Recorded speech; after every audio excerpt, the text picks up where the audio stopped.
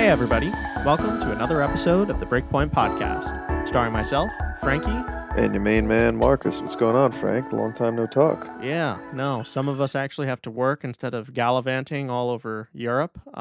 So it's unfortunately, we have to have Marcus back on the podcast, and special guest host Arabelle will not be on this one, which I think is upsetting for pretty much all of our audience.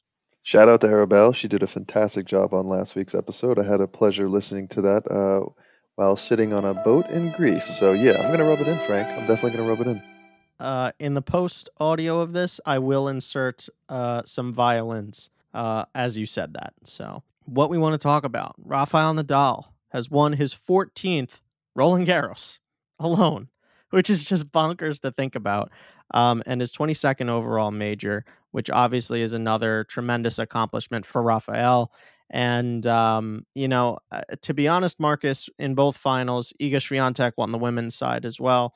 This was a little bit of a snooze fest, in my opinion, of a finals weekend. I think both were blowouts, not really competitive. The favorites won going in, so not really much to talk about. Yeah, I mean, I guess from the women's side, we were kind of expecting Iga to kind of win relatively easily. She's so dominant on clay, especially in the women's game. There aren't really that many competitors who can kind of compete with her on clay, so that was kind of expected. From the men's side, a little bit disappointed about how the draw kind of shook out. I was actually happy that Casper Ruud made the final. I was really hoping that he would put up a good fight, considering that I think he is an excellent clay court player. I mean, it shows for itself. He wins most of his tournaments on clay, makes the final of the French Open, and one of the few times that he's played in it. But a little bit disappointing to see that he didn't play up to his level. But, it's your first Grand Slam final. You're playing against, like, arguably the greatest tennis player of all time, and by far the greatest tennis player on clay, and just practically unbeatable at Roland Garros. So I'm sure that had something to do with it. But those were kind of my thoughts, Frank. I think you kind of echo the same sentiment, if I'm not wrong.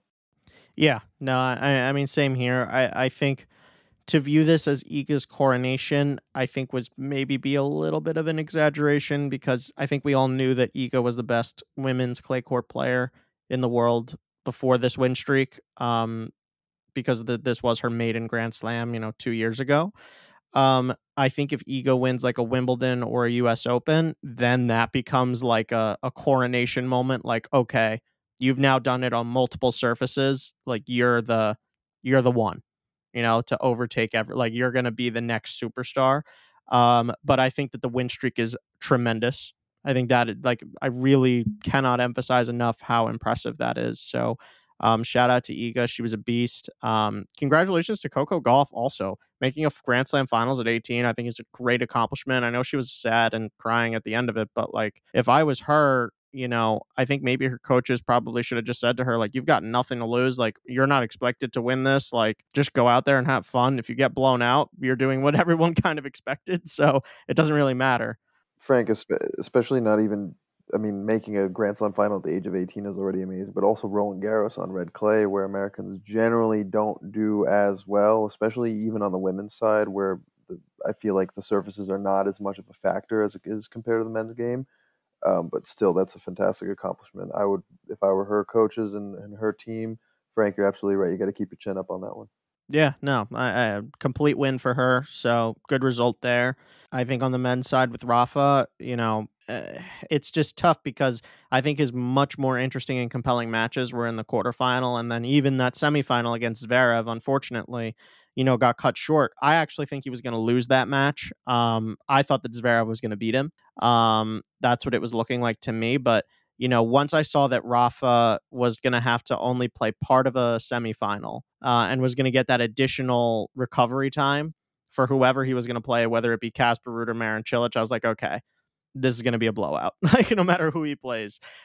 If he had gone like 5 sets with Zverev or even 4 sets with Zverev, I would have said, okay, maybe Casper can like take a set off of him at the start, and something like that. But once I saw that Rafa had the rest, it was effectively game over. And Casper, unfortunately lost 11 games in a row um, between the second and third set. I mean, that's you can't make fun of him and say like, oh, it's Casper Ruud. Like Rafa's done this to like everybody. Like, he's done this to Roger, he's done this to Djokovic. Like, he can just do this on Philippe Chatrier like nobody else can. So, um, it's really monumentally impressive. I know that some people were saying that this was Rafa's most impressive major win of all time because of the opponents that he's beaten, right? He beat FAA, he beat Djokovic, and then he beat, in air quotes, Zverev. I personally disagree with that. I think because of the walkover, I don't think this is his most impressive one or even remotely close to his most impressive one, personally.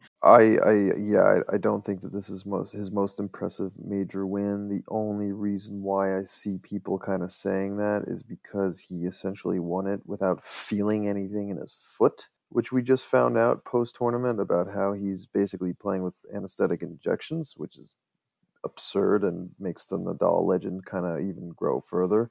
But no, this is clearly not his most impressive major win. For me, any kind of French Open win for him is not.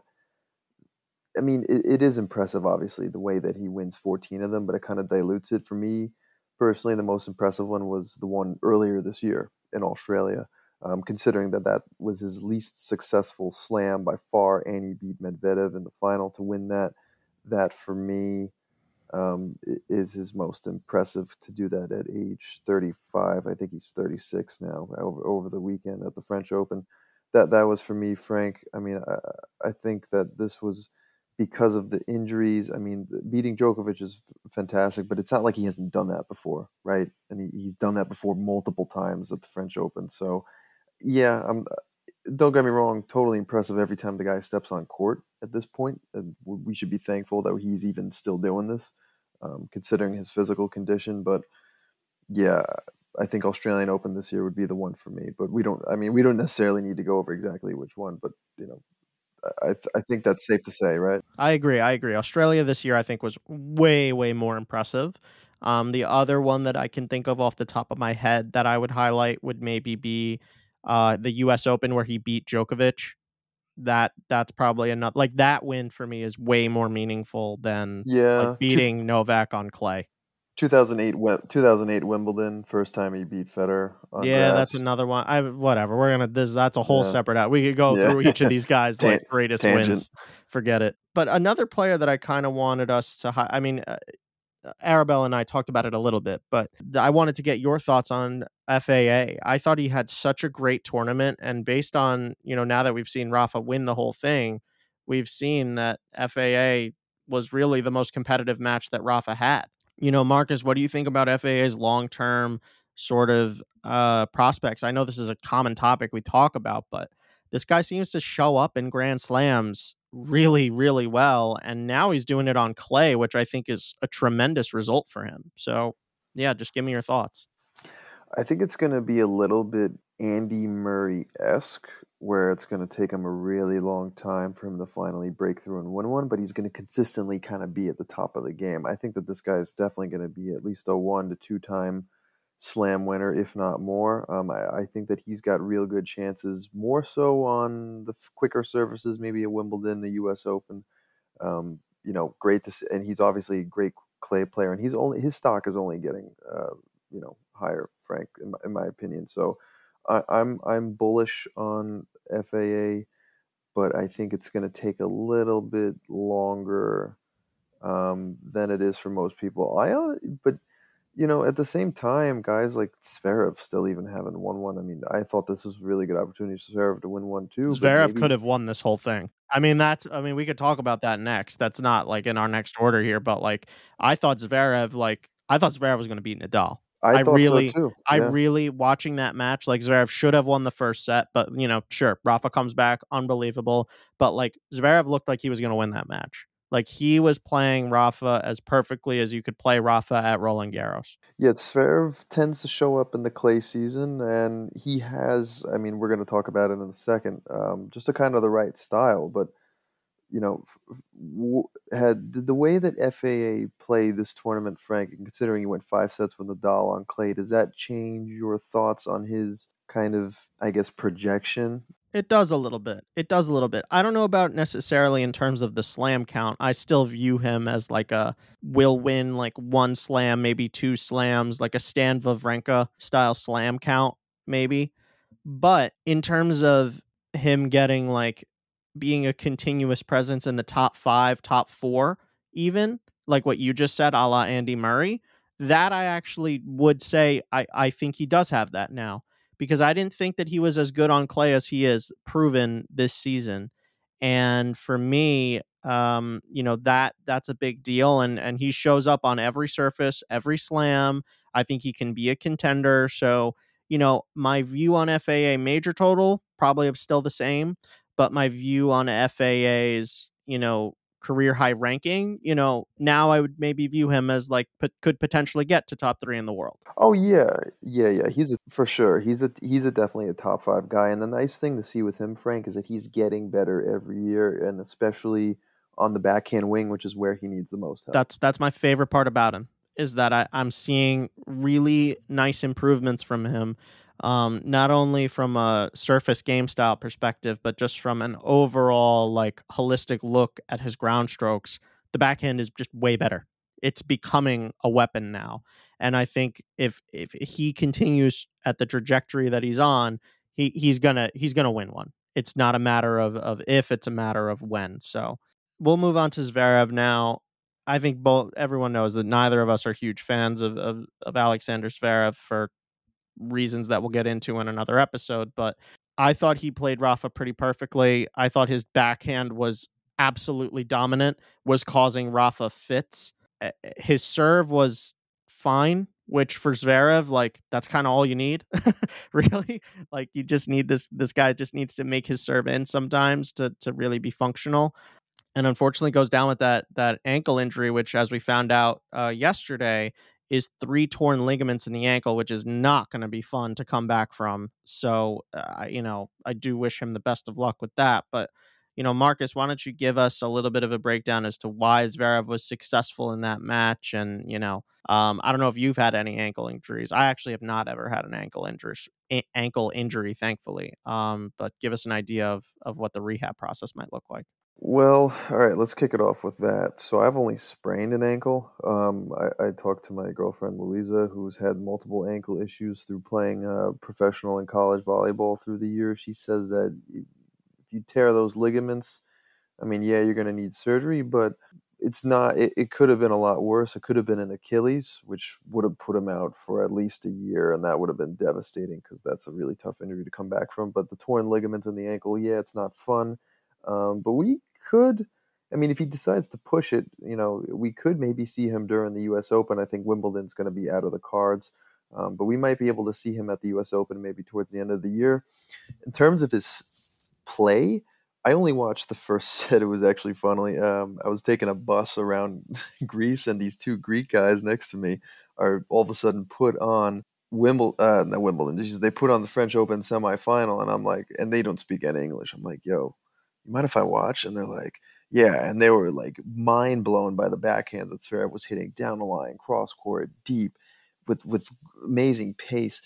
He's got the kind of a little bit of Robin Soderling-esque kind of style to beat Nadal on clay. Really tall guy, tends to bash through the ball, but he's got another level of variety just due to his speed and a little bit more spin, which makes it super interesting. I thought he played a great match. I saw the first set a little bit.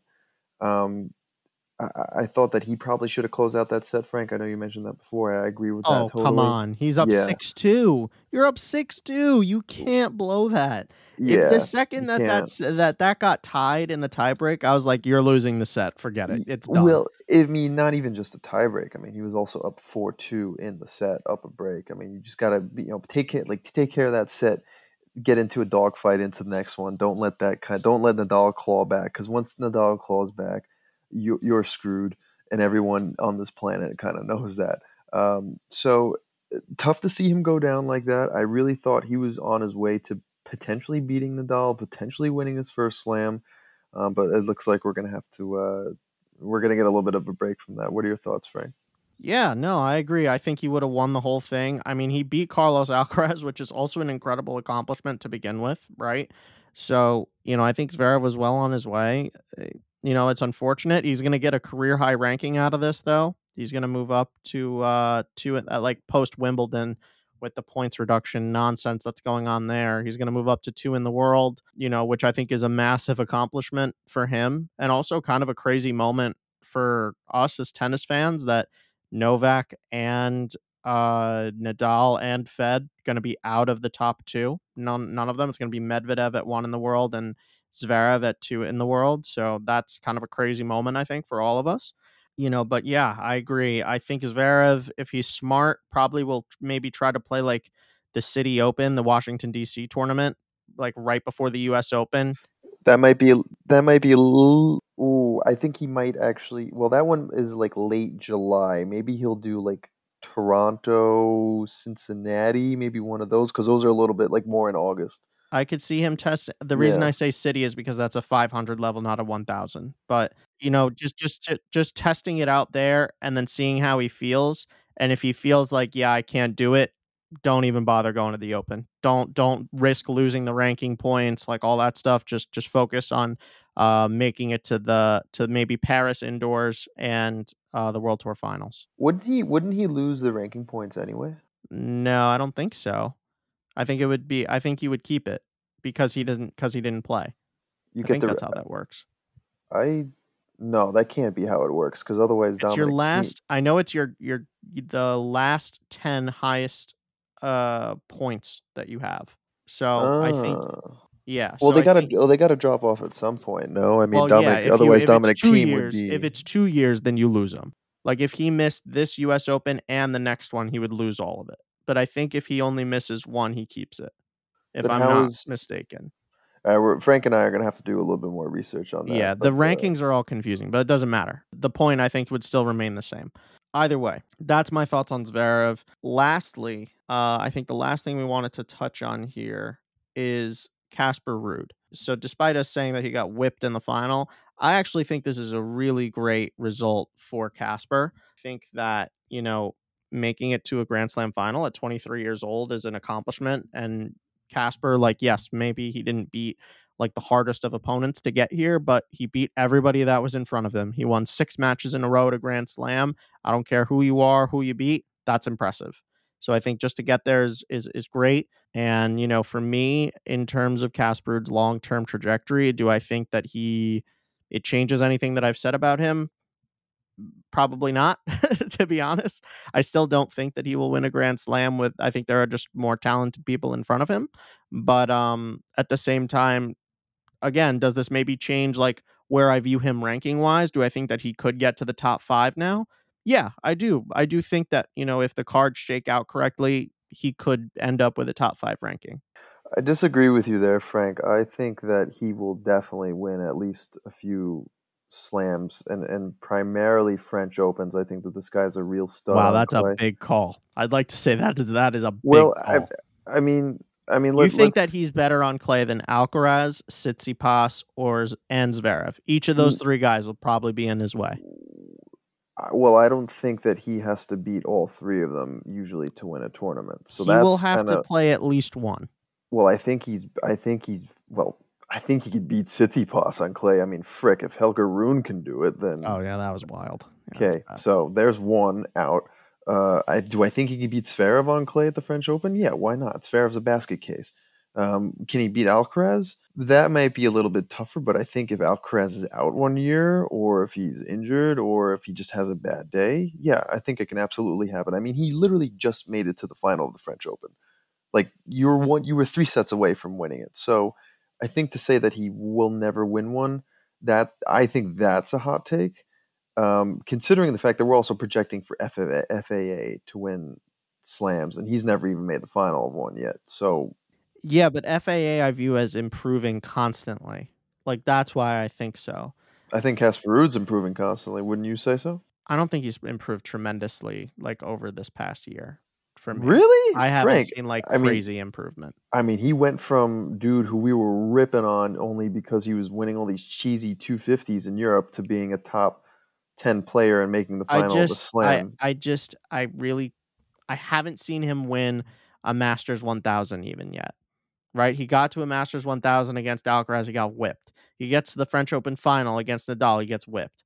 I've seen him go up against top players too often now and just get absolutely whipped. and I just don't think that he can overcome that. I don't think he can beat a player that is substantially better than he is as of right now. I welcome being wrong. I love Casper Ruud. I think he's an absolute baller, but I don't think that he has that like next year that FAA does, in my opinion. Like I actually think Casper Ruud has a better chance of winning like an Australian Open out of nowhere. That is an incredibly hot take. That's like flaming hot.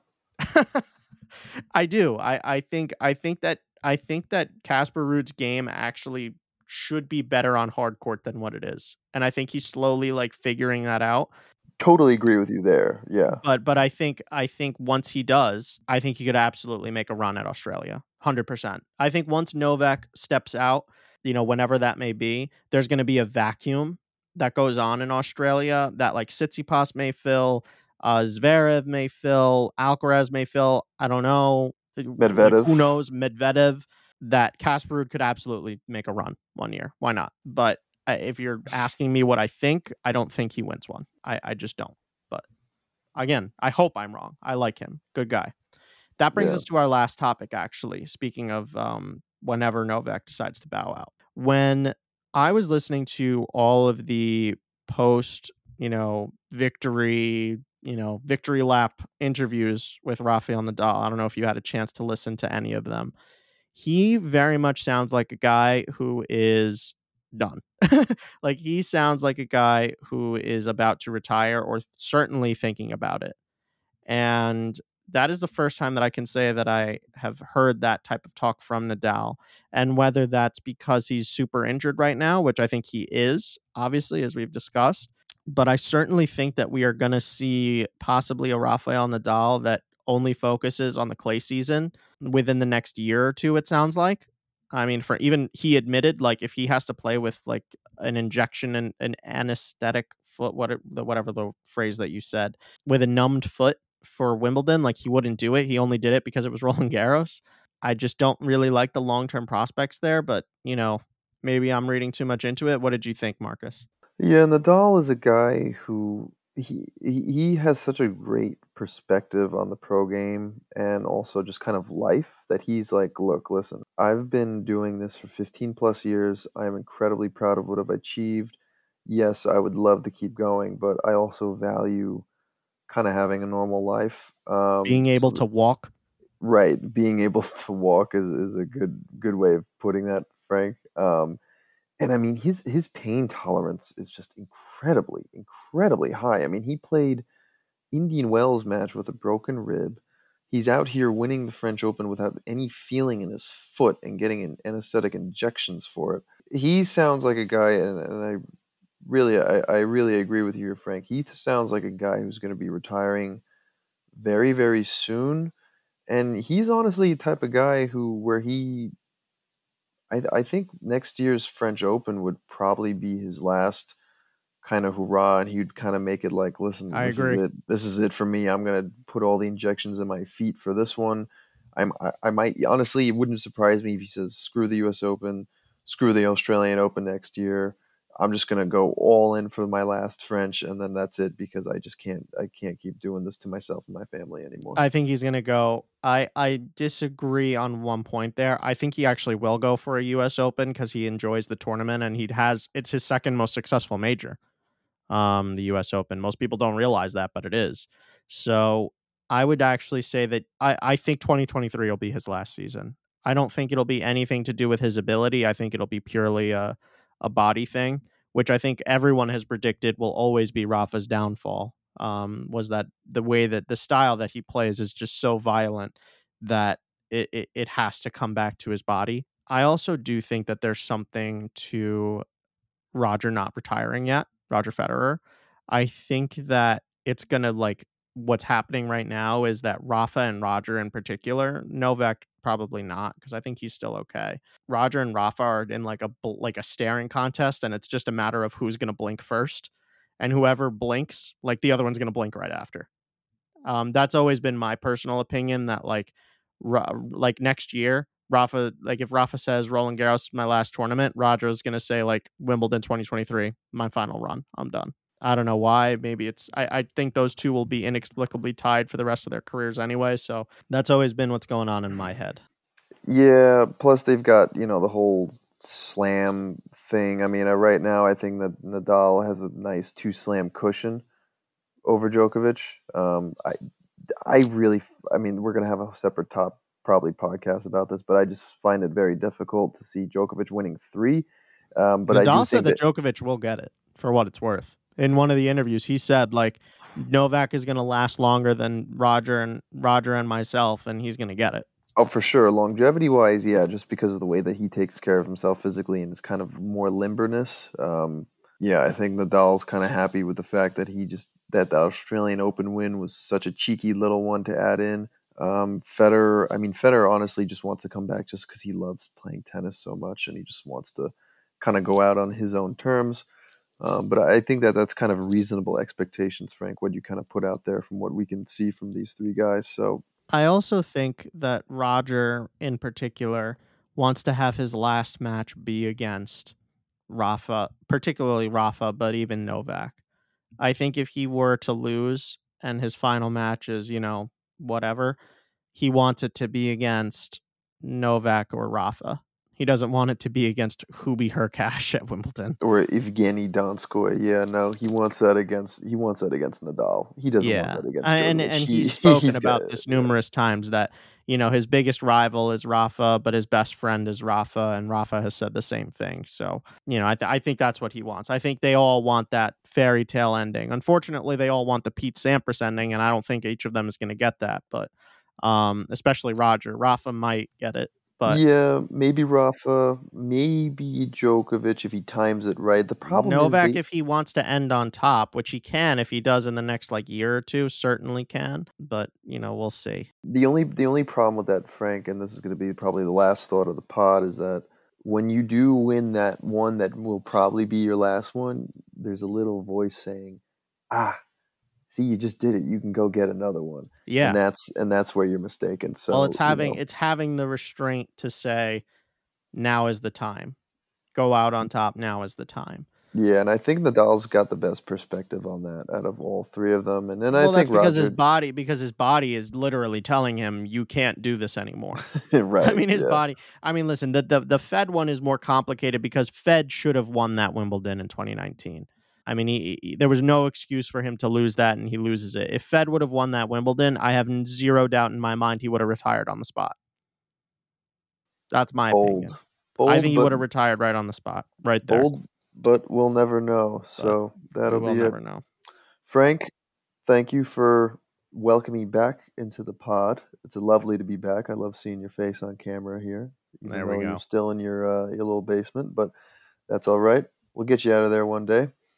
Guys, follow us on Instagram, Breakpoint Podcast 7. You can email us. I know you won't. Breakpointpodcast7@gmail.com. And thank you for listening, guys. And Frank, we'll see you. We'll see each other next week to record some more.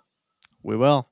See you guys. And also, if you want to be on the podcast, any topic suggestions, please DM us and you're welcome on to be a special guest host, special guest along with Arabelle. We'll catch you guys next time. Thanks for listening. See ya. Word.